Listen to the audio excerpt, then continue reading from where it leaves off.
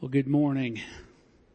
It is great to be with you. This is my first Sunday morning in the year 2022 to be with you. Some of you may know I've been ill for the last few weeks, and God has really just taken care of me, and I'm just so glad to be here.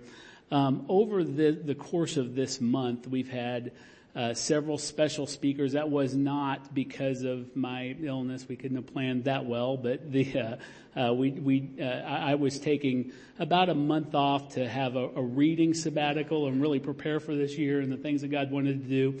And I just want to say how grateful I am for the messages that have been brought this year. They've been phenomenal, top notch. We had Pastor David open the year, and then his father, Scott, took the next week. And then last week we had Ryan Denton, who is our newest missionary that we're supporting. Real quick note, Ryan's written several books, and on our resource shelf out there, we've put one of them out. We have probably about 8 copies, so first come, first serve. And if you want to know more about what it means to share the gospel in a biblical way, then that's a great book for you to read. It's called Even If None. And so we'd love to have you grab a copy of that and read that. And then this week is a really special week for me. About a little less than a year ago, we had a family come into our church that I immediately connected with these guys. They are, I liked that Jared was somebody who took the Bible, and this was reflected in his wife and his daughter, that took the Bible and the truth of God's Word and His gospel very, very seriously, and at the same time did not take himself too seriously. And that's been a kind of a fun combination. Jared and I over the last year have become really fast friends based on just our love of the church and some shared interests in Puritan theology and things like that. And I love visiting with Jared, and he's had opportunities. He's part of our teaching team for Wednesday nights, and beyond that, we've seen him just with an incredible servant's heart. He brings Vernon, who most of you know, 97 years old, to church every week that Vernon's able to come, and just really has been a servant to our church. Many of you in this congregation have gotten books just that he wanted you to have and that he thought would be helpful to you. And that's been a real blessing to me and Pastor Dave, Pastor Paul, and to watch that, his commitment to just the discipleship of our church. And so when we were planning this month, we thought that it would be very appropriate to have Jared come and share with you on the purity of worship. And so I'm going to ask you to go ahead and come, Jared, if you guys would welcome him as he comes. And I'm going to ask all of you to stand so I can read the text of Scripture for his message today. This is from Leviticus chapter 10. Verses 1 through 3, and if you need a Bible, there's a blue Bible in the seat in front of you, and that can be found on page 51 in that Bible. And it's, like I said, it's Leviticus 10, chapter 1 through 3. And by the way, if you don't have a Bible, take that one. It's our gift to you. This is what the Bible says. Now Nadab and Abihu, the sons of Aaron, each took his censer and put fire in it, and laid incense on it, and offered unauthorized fire before the Lord, which he had not commanded them. And fire came out from before the Lord and consumed them, and they died before the Lord. Then Moses said to Aaron, "This is what the Lord has said, among those who are near me I will be sanctified, and before all the people I will be glorified." And Aaron held his peace. Thus says the word of the Lord.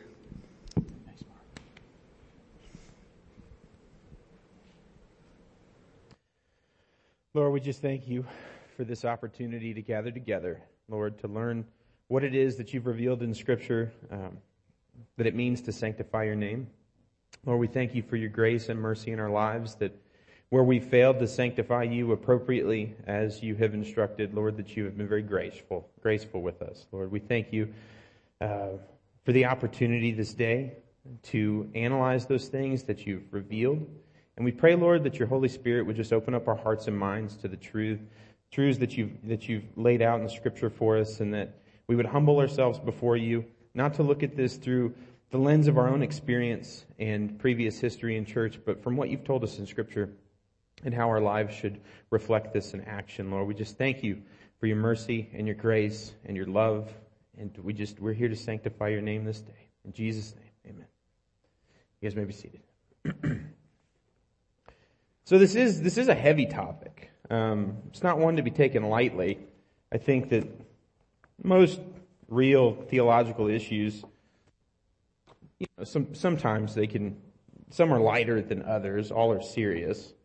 But when it comes to the worship of God, I'd like to just make a note, to have you guys make a mental note, that when you study the history of the church, and when you look at the history of God commanding worship, there is a string of bodies, more than you and I can count, in relationship to the wrong worship of God. I don't really know of anything in Scripture that God takes more seriously than the sanctification of His name the right way. And I can assure you that in Scripture He has outlined a right way and a wrong way to hallow Him. Okay, so today we've picked a very well-known verse, one that is probably one of the most serious examples that we see in Scripture, from Leviticus 10, 1 through 3, where Nadab and Abihu are offering worship to the Lord at the beginning of the consecration of the priesthood. And we see a tragic set of circumstances unfold that result in an instantaneous demise by the hand of God Himself. Now, in 2022, this is not a verse that you hear preached from a pulpit very often, because most people today would try to paint this as sort of something God might have been too harsh with. So what we're going to do in an exegetical fashion, in the time that we have, allotted, we're going to squeeze as much as we can from this Scripture that God has revealed, not only directly in this Scripture, but in other places. And we're going to walk through it methodically, and hopefully, I probably have too much here that we won't be able to get into, but if nothing else, it will be a proper introduction to the subject and maybe give food for thought as we start to analyze our own hearts in worship. So I'm going to read this passage again. Leviticus 10, 1 through 3. Now Nadab and Abihu, the sons of Aaron, each took his censer, and they put fire in it. They laid incense on it, and they offered unauthorized fire before the Lord, which He had not commanded them. And fire came out from before the Lord and consumed them, and they died before the Lord. Then Moses said to Aaron, "This is what the Lord has said. Among those who are near me, I will be sanctified, and before all the people I will be glorified." And Aaron held his peace. So, there's a lot of history, there's a lot of lead up to the consecration and creation of the priesthood that was supposed to be in place as Aaron and Moses grew old and eventually died. God was establishing a system that it would allow for the priesthood to continue. This was important. Not only was this important, but it was also very exciting, because the Israelites had come out of Egypt. God was establishing that He was their God and they were His people, and He was giving them a direct path into the future on how to appropriately worship Him, and creating an avenue by which He could still interact with them.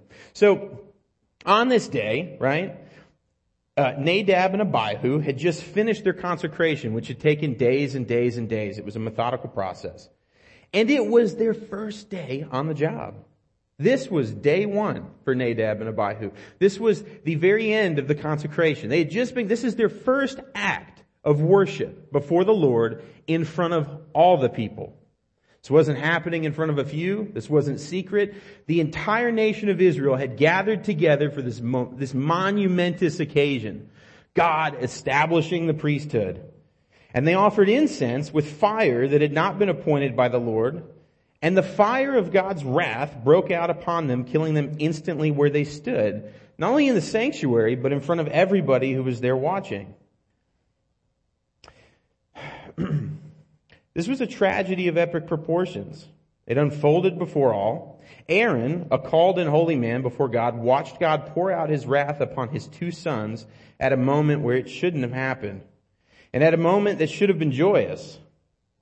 Aaron was understandably and exceedingly troubled. And Moses told Aaron, "This is what the Lord spoke. I will be sanctified in them that draw near me, and before all the people I will be glorified. So fire first came down as a mercy.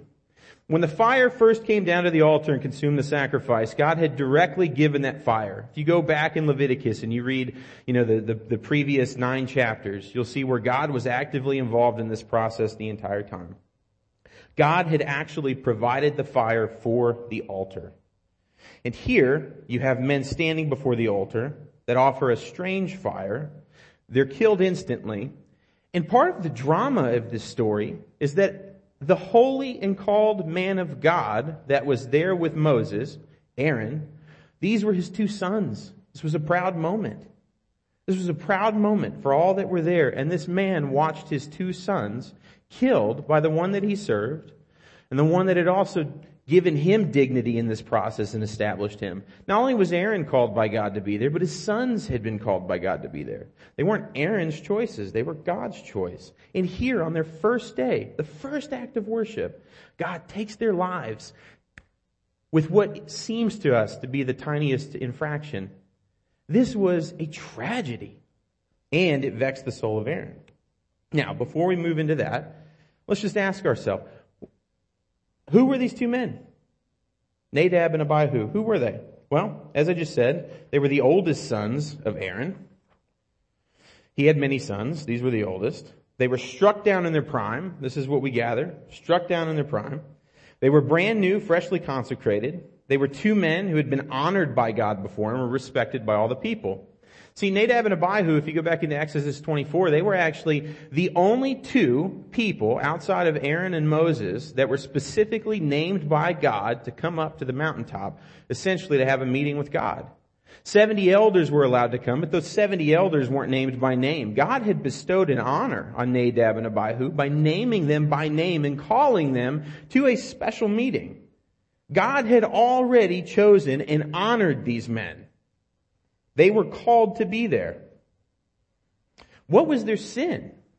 If God had previously honored them, called them to this place, and then put them in a position where they were successfully consecrated, now on day 1 we're going to offer worship, what was their sin? That God would take their life in an instant. We think about day 1 on the job. We all have had jobs, right? New trainee comes in, and we get to take time with them. Does anybody get upset when the trainee on day 1 screws something up? Not usually. Day 1 is usually the day for extra grace. You don't start really getting after your employees until, we're well into the job and these mistakes shouldn't happen. So what was the sin of Nadab and Abihu that was so great that God took their life day 1? The first moment, the first infraction. Well, I can promise you this, the Bible is absolutely crystal clear. Their sin was that they offered strange fire that God had not commanded them to offer. Now, if we look at, and this is the methodical approach to studying Scripture, was there any place prior to this where God had been giving His commands about the consecration and the order of worship, where God had specifically said, you shall not use strange fire? Because it seems like that would be helpful, right? You think that Nadab and Abihu, if this was really something that was going to be dangerous, offering strange fire, maybe God told them already, and so that they just blatantly ignored him, did their own thing, tried to do something new. Most of the time in sort of the academic world, as they analyze this, they try to make it sound like Nadab and Abihu were trying to do their own thing. They were just bringing their own personal style and flair to the act of worship. And I don't think that was the case. I don't think that was the case, and we'll get into that. See, nowhere previously in Scripture leading up to Leviticus 10 had God ever said only one kind of fire was allowed. He never said that. It's not recorded, at least. And yet in the first moments of full consecration, they were consumed with fire.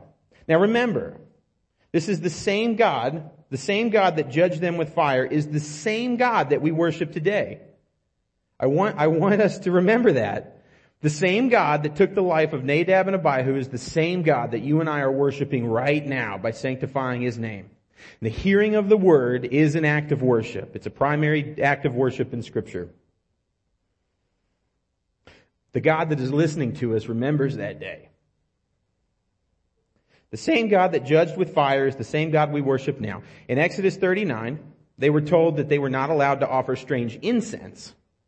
But they didn't offer strange incense. In Leviticus 6:3, we're told that God ordered the fire that he had bestowed on the altar to burn the sacrifice was to always burn, never allowing to be extinguished. Well, indeed, the fire on the altar that day had not extinguished. And it would seem to students of the text that God had intended that they would make good use of this fire on the altar only. It would seem that God expected them to understand. God himself had sent the fire upon the altar and tasked them with keeping it constantly burning. See, the conclusion is, this is the conclusion that we take from this. The conclusion is that even though God never explicitly detailed that no other fire was to be used, that they were still expected to understand that if it wasn't God's own fire, then it was strange fire. This was their sin. They offered a strange fire back to the Lord after God himself had given his own fire. See, fire came from God. It killed them suddenly. And this is what's so strange to people and hard to understand, is that there wasn't even a moment of opportunity for repentance or a time to consult with God over their error.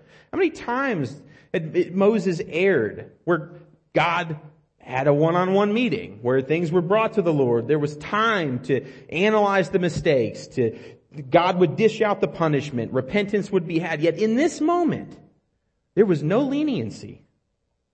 No time to consult, no time for repentance.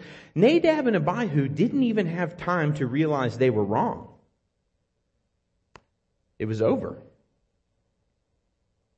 This would seem harsh. Obviously, it would seem harsh to the father that watched this transpire. But in this moment of just supreme vexation, what did Moses say? Most of the time when we suffer loss, we always have somebody close at hand to offer us something ignorant. Most of the time, right?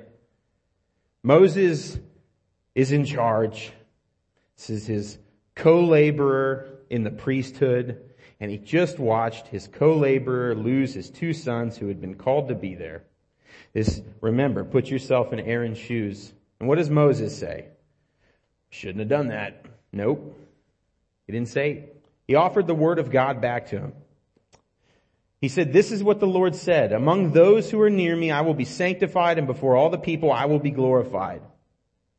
Now, we don't know where God said that, but Moses tells us that God said that. And so at some point in time, God said that. It's recorded in Scripture. Moses quoted him. At some point in time, God spoke those words to Moses, and Moses did not offer his own wisdom, his own consolation. What did he do in this time of vexation? He offered the word of the Lord back to Aaron. Aaron, suffering with an immense tragedy, is offered a word of the Lord, and what are we told? Aaron held his peace. Aaron held his peace. Did not grumble, did not argue, and we'll look more as to what that means here in a little bit. But if these words that God had spoken to Moses, among those who are near me, I will be sanctified, and before all people I will be glorified, what does it mean for God to be sanctified? Because what Moses is indicating is that God wasn't sanctified. It's the reason why Nadab and Abihu were taken. So what does it mean for God to be sanctified? Well, it's the same word as hallowed. And I love that Natalie used that word in her prayer. It was a perfect lead up to this, because hallowing the name of the Lord is the name of the game when it comes to the worship of God. Hallowed be thy name, thy kingdom come, thy will be done, so on and so forth. It means that God is saying, I will have my name appear to be holy, and I will make known to my people and to all the world that I am a holy God. That is what it means to hallow the name of God. Essentially saying, I will be sanctified and I will be known by all to be a holy God. And in his judgment on Nadab and Abihu, he made it clear to all generations, those that were there, those yet to come. He laid it out in Scripture for us through special revelation. It's there for all time, for the rest of the history of the church. It's there for us so that we know that he is, was, will always be a holy God. Leviticus 10, 1 through 3 is a supreme example of how seriously God takes the sanctification of his name. So what can we learn about how God sanctifies himself from what he's given us in Scripture? Well, we learn that God sanctifies himself in two ways. One is by the holiness of his people and their conduct towards him, holding up God's glory before all people. 1 Peter 3:15, sanctify the Lord God in your hearts. right? We're talking about personal piety, personal holiness, the holiness of his people that hold up his name and exalt him before all. Second, we see that as saints, we sanctify God in our hearts when we fear a holy God, showing him proper reverence and love. And when we sanctify him in the actions of our lives, not just lip service, we hold forth the glory of God's holiness to all the world. But this is an important point, but if we fail to do this, God can and still does sanctify himself by bringing judgment on those who do not sanctify his name in ways of holiness. What people don't understand is that when we draw near to God in worship, regardless of if we're there for the right reasons, if our hearts are right or not, or even if we do it in a perverted fashion, God will always be glorified and sanctified. What I'm trying to get certain people to understand, even in my own life, is that showing up to church is not the important thing. A heart that is right before the Lord is what is important. A heart that is right before the Lord is going to come to church. Here's the flip side. Coming to church and engaging in acts of worship, you are drawing near to one who has promised that he will always be sanctified in those that draw near him. The only difference is he will be sanctified either by the holiness and the lifting up of his glory, or he will be sanctified in bringing judgment on those that come near him in a perverted fashion. And it terrifies me today to look at a church, like secular church, that's built sort of this seeker-friendly infrastructure. The whole idea is to let's just get anybody and everybody to come in and draw near to the Lord, regardless of if they're here for the right reasons. And we've built this beautiful infrastructure that we praise and say, look at the numbers, right? The massive amounts of this evangelical push. When in reality, if you look at what the scriptures teaches, we've built a trap that's become a tool, I believe, of God's own judgment and condemnation of these people. In fact, it's funny, I have conversations sometimes. I had one the other day with somebody here, and it was very joking, but it tied into a larger issue. How many times have we seen people that began coming to church just to form friendships? How many people have we seen come to church just to form business relationships? You know, these things are incredibly dangerous. I will never invite somebody to church unless they're coming for the right reasons. And that might sound really weird, right? Like to sort of the modern world, we should get everybody in here. If somebody is searching or seeking, yes, I will invite them to church. But I've never recommended that somebody goes to church to further their own relationships, because I know the act of that, drawing near to the Lord for a perverted reason, will only bring further condemnation. I love that person too much than to tell him to go and offer a perverted worship drawing near. I know who God is. I know what he's told me in scripture. And he's not the guy that you want to draw near to unless you're doing it for the right reasons. He will always be glorified. Ezekiel 28:22 says, and thus says the Lord God, behold, I am against you of Sidon, and I will manifest my glory in your midst, and they shall know that I am the Lord when I execute judgments in her and manifest my holiness. Ezekiel 38:16, you will come up against my people Israel, like a cloud covering the land. In the latter days I will bring you against my land, that the nations may know me, when through you, O God, I vindicate my holiness before their eyes. I vindicate my holiness before your eyes.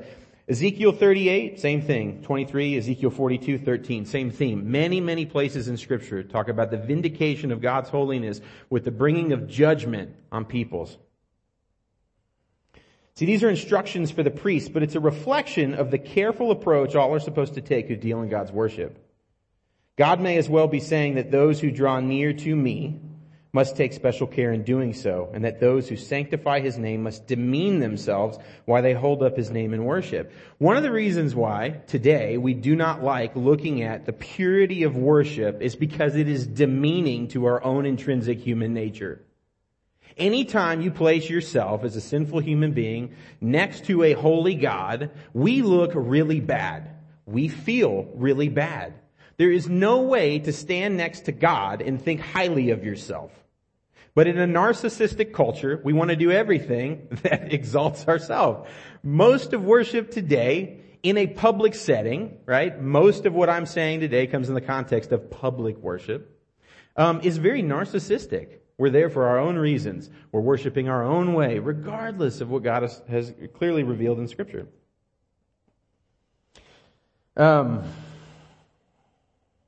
It's demeaning.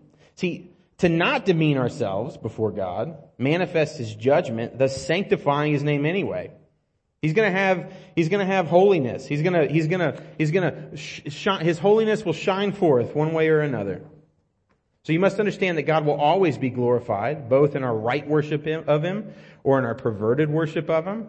And we will be used either as holy people holding up His glory, or He will be glorified executing judgment on those that don't. Never forget that the same God we serve this day was there executing judgment on Nadab and Abihu. He remembers it vividly. He was there. This is the God we serve. Aaron learned that even though he and his sons were very dear to God, that God's own name was dearer to him than anything else. God will never have a passion for us that's greater than His own passion for His glory. And if we love what God loves, then we will love His glory too, so much so that we're willing to demean ourselves in the process, as much as it takes. Back in verse 3 of Leviticus, right, we were told that Aaron held his peace. Man, this is hard to do. I have never lost a child. I know there are people in this room that probably have. I can't think of a time in my life where I've heard more guttural cries, raw emotion pouring forth in ways that could not be spoken than mothers who have lost children, fathers who have lost children. Yet standing here in the presence of Moses after witnessing the death of his two sons, supremely vexed, we're told that Aaron held his peace. Now why? We were just talking about how God's own name was dearer to him than anybody else, right? Aaron here is quoted the word of God by Moses, and we're told that Aaron held his peace. Well, the word held his peace there indicates a whole lot more than just silence. When we say held his peace, it's usually he just went quiet. Aaron didn't just go quiet. There was something else indicated in the Hebrew there that's important. It indicates that Aaron's heart became peaceful. He didn't just go quiet. He didn't silently fume. He didn't walk out of the tent or whatever it was he was in. He didn't walk away and then start cussing and muttering under his breath. He wasn't angry. That word for held his peace meant he was at peace. See, the vexation of his heart had been stilled. See, the storm that raged in his heart was quieted. See, the same God that can tell the waves to stop and the boat goes still is the same God who controls that ocean in our hearts. And in this moment, justice was done. God had done nothing wrong. God was not too harsh. Aaron hears the word of the Lord through Moses. And this word of the Lord, having been the being that took his sons, it's hearing his word stilled Aaron's own heart. The very word of God stilled his heart and graciously preserved him from further vexation. To be honest with you, the Lord is so merciful that even in this moment of tragedy, the Lord stills Aaron's heart and keeps him from sinning against him. Here we see the judgment of God issued immediately, but immediately we see the love of God bestowed, the mercy of God. So when we look at Leviticus 10:1-3, the meaning and scope of it is this, that in worshiping God, it is necessary that we draw close to Him. There is no true worship of God that does not involve us drawing near to Him, right? And when we draw close to God, we should take special precaution that we sanctify His name. There is nothing else to do in the presence of God but sanctify His name. That is the entire purpose. If we do not sanctify God's name when we draw close to Him, God, and I stress this, will still most certainly sanctify His own name upon us. So when it comes to the worship of God, there must never be anything offered to Him but what He has commanded. So in regular daily affairs, when we go about life's daily events, right, we kind of have Christian liberty. We do what we want, right? We dress the way we want. We go, and there's not a flip side coming and say, everybody needs to dress up next Sunday. But I'm saying we have liberty in what we do in regular life. As long as it doesn't violate the moral character of God, God has left us free to do as we wish.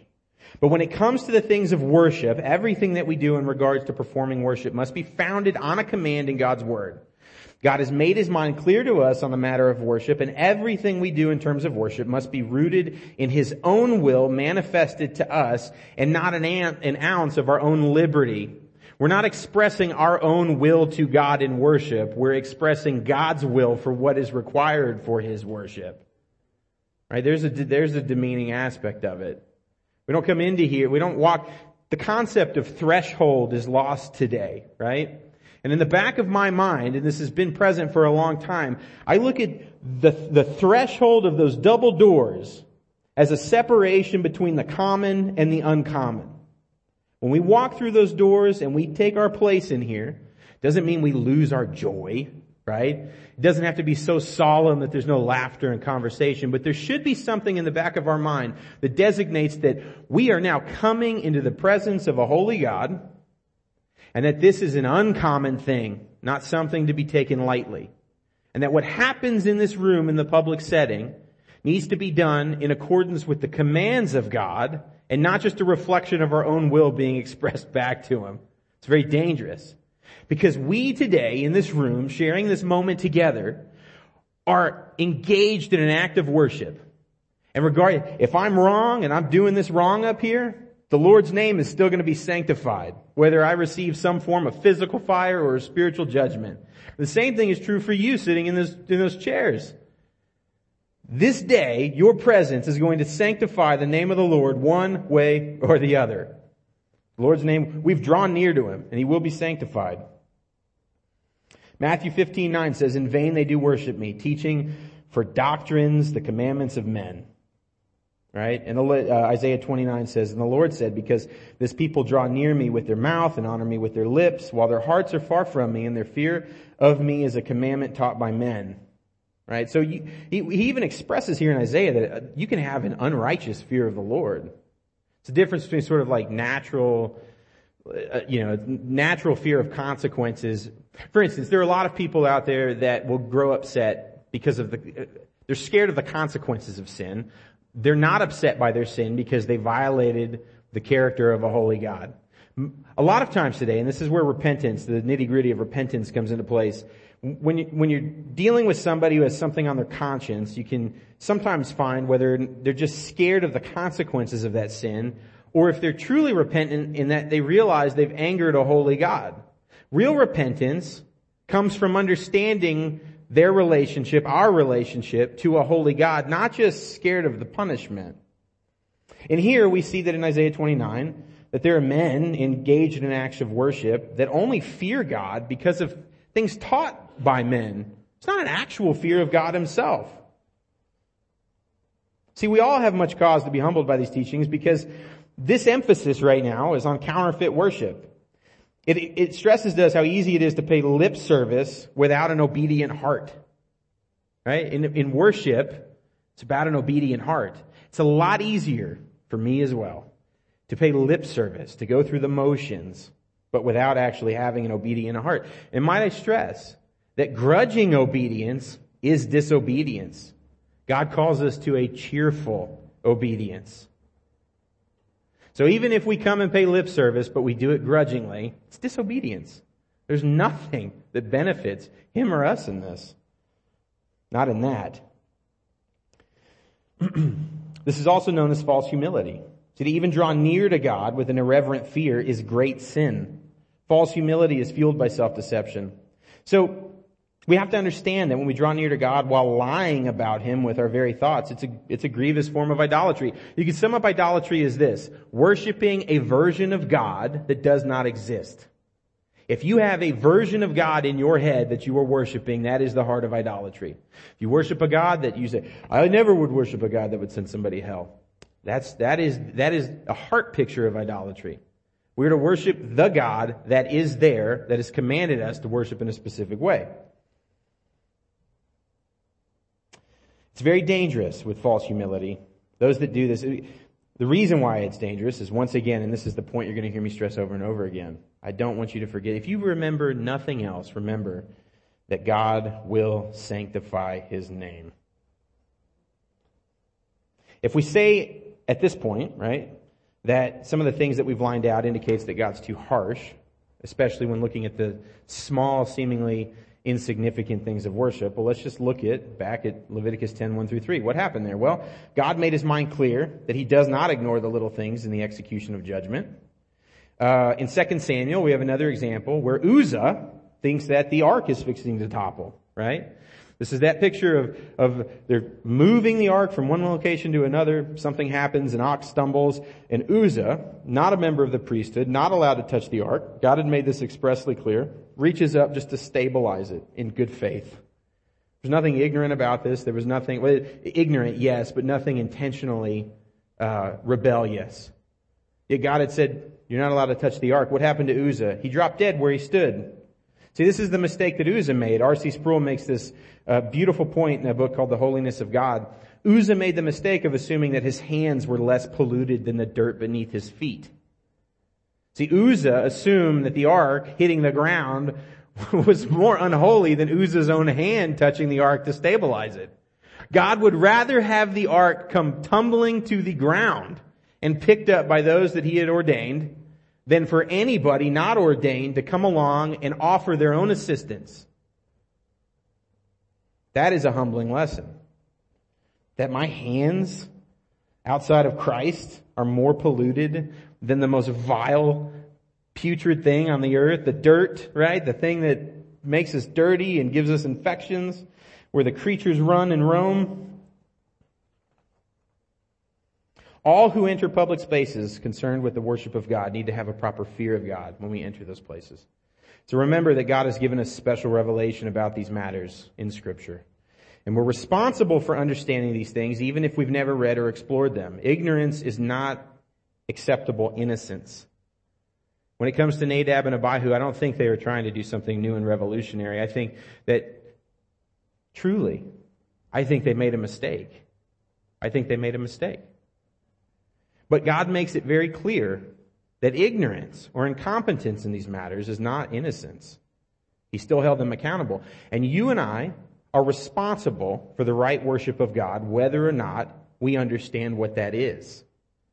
Thankfully, God has given us so much in Scripture, although it takes work to pursue and to learn, it's there for us.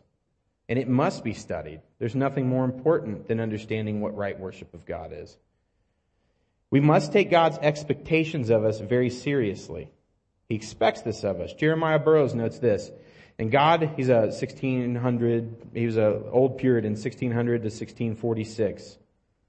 Jeremiah Burroughs noted this. God expects this from you, that if upon examination of Scripture one thing appears more likely to be his mind and will than another, you are bound to go that way which is more likely.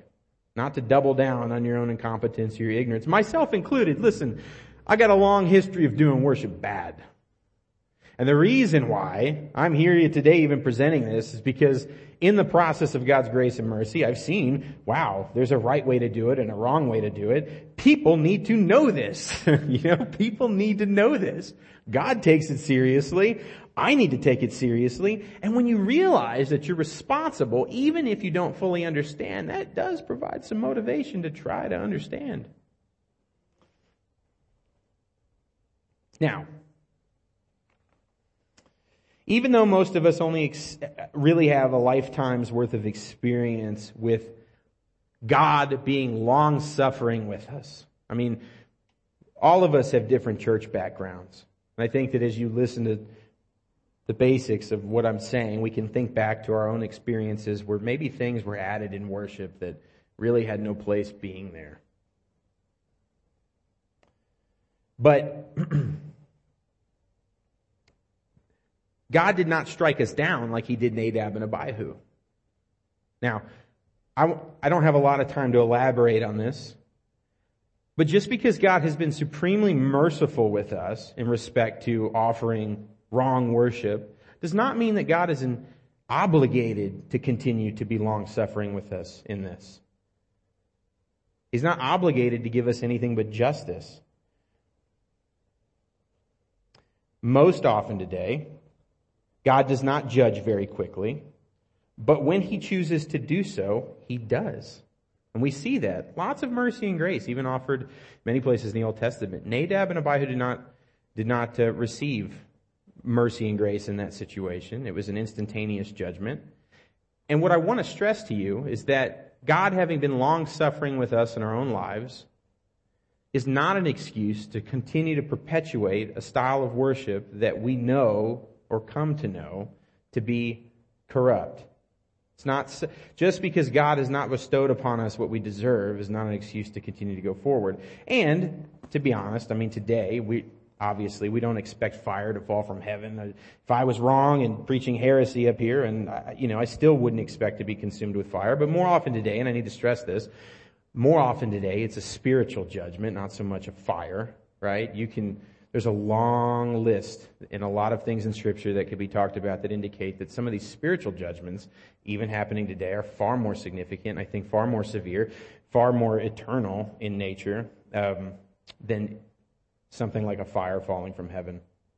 See, some churches have historically elevated duties of worship as holy and ignored the holiness of personal lives, right? And there really is no such thing as the holiness of the act of worship itself. I mean, these things are holy when the heart is right with the Lord and offering those things in respect to the Lord. You got to understand that God accepts the person before the action, and in Christ this is possible, right? The fact that any of our worship is acceptable today is because Christ is the only high priest that we have, and he is doing his job correctly, right? We have much mercy and grace today. See, if you think that the emphasis is this doom and gloom sort of, woe is us, woe is you, you're not doing this right, I'm not coming to you with that sort of mentality. My mentality is, the Bible tells us how to do it. If we're doing it wrong, we need to change it. We need to at least care about these things. And it's only by the grace of God that God accepts our worship anyway, and he accepts the person before he accepts the action. So that when we begin to focus primarily only on the duties of worship, we've missed the point that it's not the duties of worship only that God is concerned with. He's concerned that your heart is right in performing them. Otherwise, they are useless. You can't go through any liturgical process and God said, yes, you read those words quite well. Thank you. Received. Worship received. It doesn't work like that. You come and you say all the liturgy and all the right prayers and all the right words, but your heart is corrupt before the Lord and you hate him. He'll still be sanctified. It just won't be because of your holiness, lifting his glory up before the people. He'll be sanctified in judgment.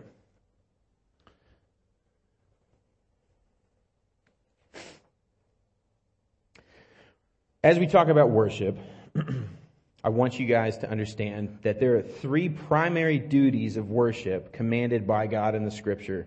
Okay? And they are as follows. The hearing of the word publicly, which is what this is. It's what Mark does. It's what Dave does. It's what Ryan did last week. It is receiving the sacraments, baptism and the Lord's Supper, and it's prayer, public prayer. These are the three primary duties of worship that God has outlined in Scripture. Now, I don't want to get too lost in the weeds here, but I find it interesting that in sort of our modern mindset, right, the majority of emphasis in most of our churches today is on the entire, the song culture, for lack of a better term. Most of the time in our modern vernacular, when we talk about going to worship, we're talking about going and singing songs to the Lord.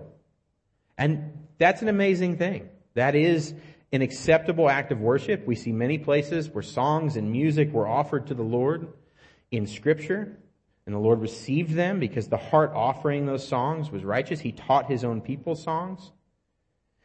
But you need to understand that the three primary duties of worship as Christians, especially in a corporate setting, is the hearing of the word, receiving the sacraments, and prayer.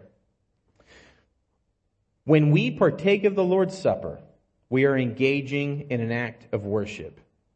If you walk up to this table without knowing Christ or having a heart that is right with the Lord, this is an act of condemnation that actually will incur forms of judgment.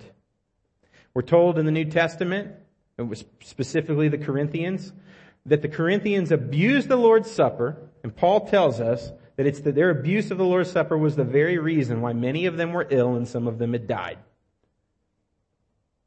That's an important verse that many people have gotten hung up on. That wasn't Nadab and Abihu. It wasn't 2,000 years prior. the New Testament, we have Paul acknowledging that an abuse of that act of worship had led to the illness and death of quite a few people in that church. We never approach this table unless we do it with a right heart before the Lord. This is drawing near to the Lord. And when we do communion together, God's name will be sanctified one way or the other, regardless of if we're doing it properly. Communion is essential in a church. In fact, it's so essential that if you go to a church that doesn't offer it or abuses it, you have no business being there. And I'm very grateful for a church that holds communion in the place that God holds it, which is, it is very important to do appropriately. The same thing's true of the hearing of the word. This is important. You guys are receiving a word from the Lord to you. This is an act of worship. If we show up and we sit in these seats and we have a grudging heart and we're on our phones the entire time, what we're telling the Lord with our hearts is that the world or something in the world has more of our hearts than He does. When we sanctify the name of the Lord, what we're telling God is that you have more of my heart than anything else in the world. That's what it means. So, and I'm guilty of this. I'm guilty of getting bored in church. I'm very guilty. To the point where I just pull out my phone for a brief second, check something, Over the years, I've started to rethink that, because God's name will be sanctified. Strange fire would include, for instance, today if I brought this message and I was angry about things, I started throwing my own passion into the midst rather than just giving you the unadulterated Word of God. That would be an offering of strange fire on my part. Be wary of the angry pastor. There's a lot of strange fire coming from that pulpit, regardless of what he says is true. We could have avoided the whole Mark Driscoll fiasco if people had understood that foundational tool. Beware of the angry pastor. The prophets, the apostles, they never mingled their own wrath with the Word of God. God's wrath is sufficient. These are key concepts. If we understand the nature of strange fire, we can avoid a lot of hardship. Jeremiah Burroughs was quoted as saying that the wrath of man does not accomplish the righteousness of God. There's a lot more that can be said about types of strange fire, things that could be offered inappropriately. But today, the sole purpose of this is that we have been blessed so much mercy and grace that rather than God striking us down or bestowing upon us some form of spiritual judgment, that He's loved us, Northridge, to bring us together and tell us from Scripture, give us an introduction as to the character and nature, not only of Himself, but what's required for right worship. This is an immense blessing today. It's a gift from God that we can tackle this subject from Scripture, enjoy its truths, and have time to reflect this week on where our hearts are at when we cross the threshold into public worship, drawing near to God. God will sanctify His name regardless, but it's one of those things where it would be far better for us to offer up His glory and His holiness from a point of personal piety rather than glorifying Him in our own spiritual destruction. It's amazing that He even gives us that kind of time, that kind of love, and that to be able to look back and be retrospective about it. So I'm going to offer you guys a benediction. If you would stand. And in the fashion of this church, if you would, please hold out your hands for receiving the benediction. Now may the same God of peace, who by the blood of the eternal covenant brought again from the dead our Lord Jesus, the great shepherd of the sheep, equip you with everything good, that you may do His will, while working in us that which is pleasing in His sight, through Jesus Christ, to whom be glory forever and ever. Amen. You guys are dismissed.